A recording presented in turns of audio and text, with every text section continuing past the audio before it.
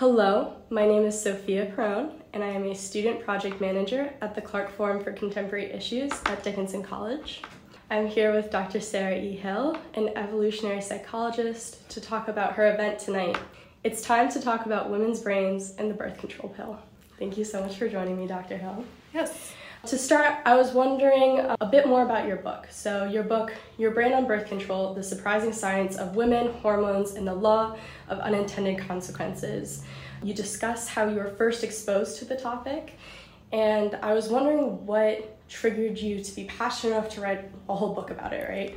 Right. So the thing that made me really want to dive into this was just this is information that most women don't have.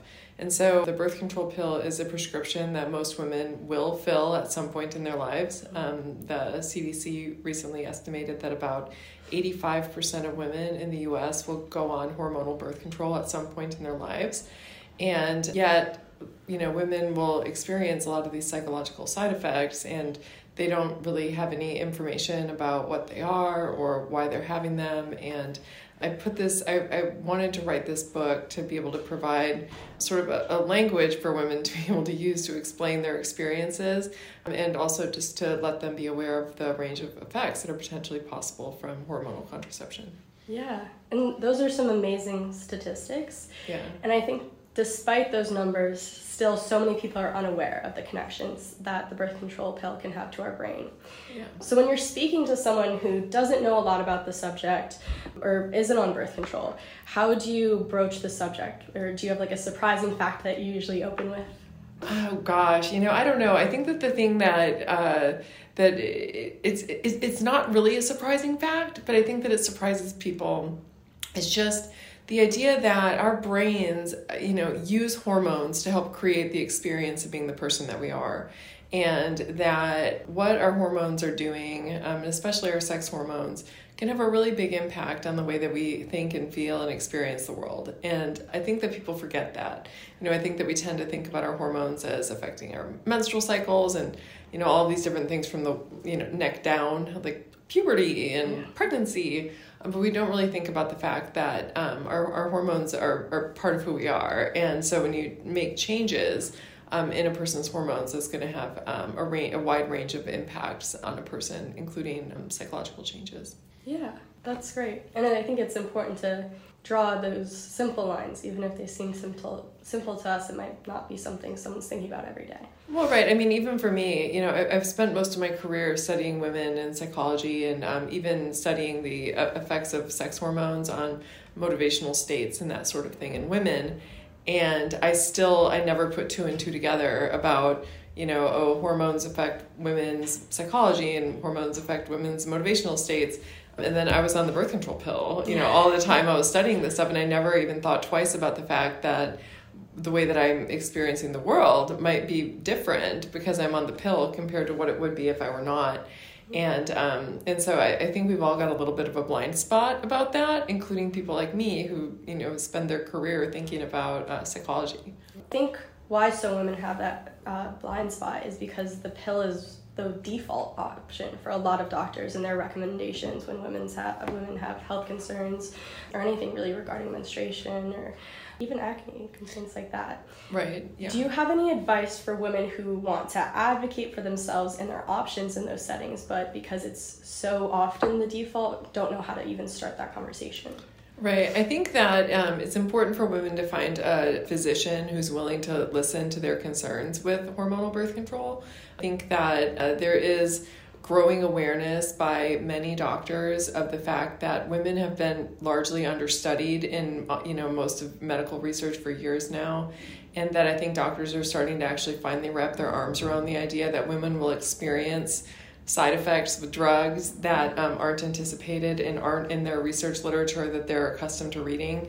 And so I do think that there's an increasing number of doctors who are open-minded to actually listening to things that aren't, side effects that they're familiar with. And I would tell women to just make sure that they have one of these doctors, like find somebody who's willing to answer their questions and to play an active role in helping to decide what's going to be best for them. And I think that educating yourself as a woman about the different types of progestins, for example, in hormonal birth control, and knowing what the range of side effects are, that can make you like a partner with your physician in helping to choose something that's going to work for you. Because if you try one thing and you don't like the way it makes you feel, then you can go back and say, I didn't like this. This had a second generation progestin in it. Can we try something with a different generation of progestin in it? And then work alongside your doctors, because not every doctor even knows about the different generations of progestins and birth control. And so as women, I think that having that sort of background, educating yourself in those types of things can allow you to really partner with your doctor, as long as you've got a good one, to help find something that's going to work for you. That's great. Going back to your book for a second, I was wondering what the greatest challenge you had while writing that book was. The greatest challenge while writing the book, oh gosh, the greatest challenge was writing the book. Yeah. It's a lot of trying to synthesize a whole lot of information and make it understandable to people is a tricky thing to do. And especially when you're talking about things like when you're getting into neuroscience, it can get really boring and it can get really hard to explain.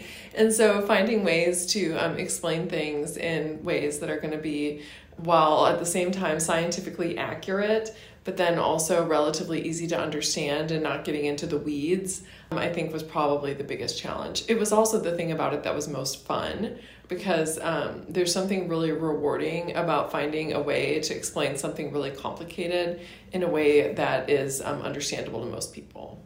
I know that was one of the things that made me most excited to invite you as a speaker, was the tone you were able to strike in the book and how engaging it was. And, it's at times a little bit of a frustrating thing to learn, especially for some of the chapters, and you were always able to end it on a hopeful note, which I think really engaged readers. My next question is a bit biased. As an anthropology student, I was really excited to see that you had a background in anthropology, and I was wondering how that influenced your work today. Oh gosh, yeah. So I majored in anthropology as an undergraduate because I have always been really interested in people, and things that made me so interested about people was I loved and I was so curious about how cross-culturally we can be very different from one another, but at the same time there's this really just core humanity that all people share in common. And I wanted to try to understand what some of the, sort of the interplay between that is. How is it that we're so different and all the same at the same time? And what can we learn about our similarity and our humanness from our differences?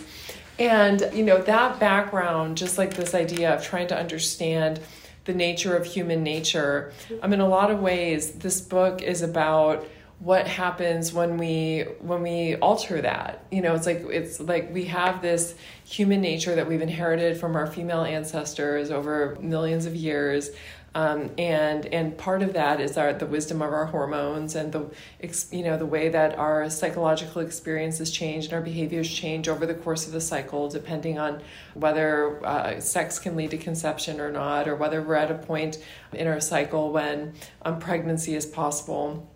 And so, it's like looking at that and then contrasting how people change then when you supplant this naturally inherited hormonal wisdom with this synthetic hormonal message that women get every day. It's sort of looking at the interplay between here's human nature, and then here's how that changes when you add this hormonal medication on top of it. Everything that I do is rooted ultimately in understanding the evolutionary foundations of human behavior. And whenever you're talking about some sort of environmental intervention, it's always about sort of setting up the contrast between, sort of our nature, and then what does that look like once we've made this intervention. That's amazing. At lunch today, we spoke a little bit more about your research that you're currently pursuing, and I was wondering if you could speak a little bit more about your research on immune competence and risky decision making. We're doing a variety of different things with the immune system at the moment, and so one of those things is we're looking at how women who are on hormonal birth control, how their inflammatory response to stress differs from women who are naturally cycling.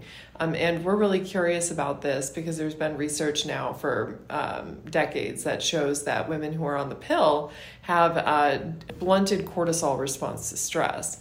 And cortisol, in addition to being the stress hormone, it also plays a really important role in terms of regulating inflammatory activity in the body.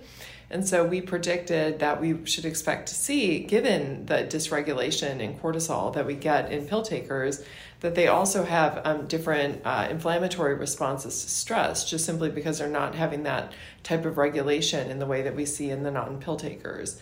And so we have done some studies where we have been having naturally cycling women and women who are on the pill. We stress them out in the research lab, and then we take their blood and measure their inflammatory factors. And what we're finding is that there are some important differences between pill takers and non-pill takers. And so that sort of is a tie-in between our work in inflammation and then hormonal birth control. But on the other side, you mentioned risky decision-making. We have some research that also looks at inflammatory activity in the body and its relationship with making short-term focused decisions. And so the idea here is that when you have inflammatory activity going on in the body, this is sending a signal that there's something amiss. So generally we have inflammation if we are starting to get sick. Inflammation will start to increase because our immune system is upregulating its responses, and that causes the release of these inflammatory factors.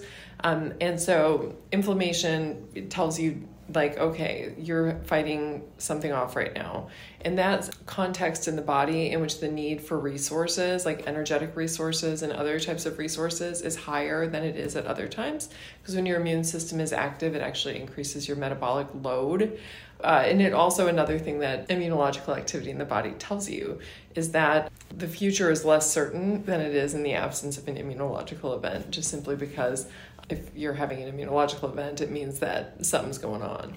And so we predicted that this internal physiological state should increase people's desire for immediate versus delayed rewards, just simply because it's like your resource need is higher and your future is less certain in that type of biological context relative to what it is in the absence of an inflammatory event. And so we found now in several studies that you get, when you get elevated inflammation, and not elevated to the level of what we see when people are acutely ill, like if people have the flu or a bad cold or something, their inflammatory activity will be much higher than what it is that we measure. But just their basal inflammatory activity, if you have elevated levels, then we find that that's associated with more impulsivity, a greater tendency to favor immediate versus delayed rewards, and a reduced ability to exercise self-control and delayed gratification. That's so cool. I would like to thank Dr. Hill for joining us today and sharing so many insightful answers to our questions. I encourage our listeners to go to theclarkforum.org to see the recorded live stream of Dr. Hill's event. Thank you so much.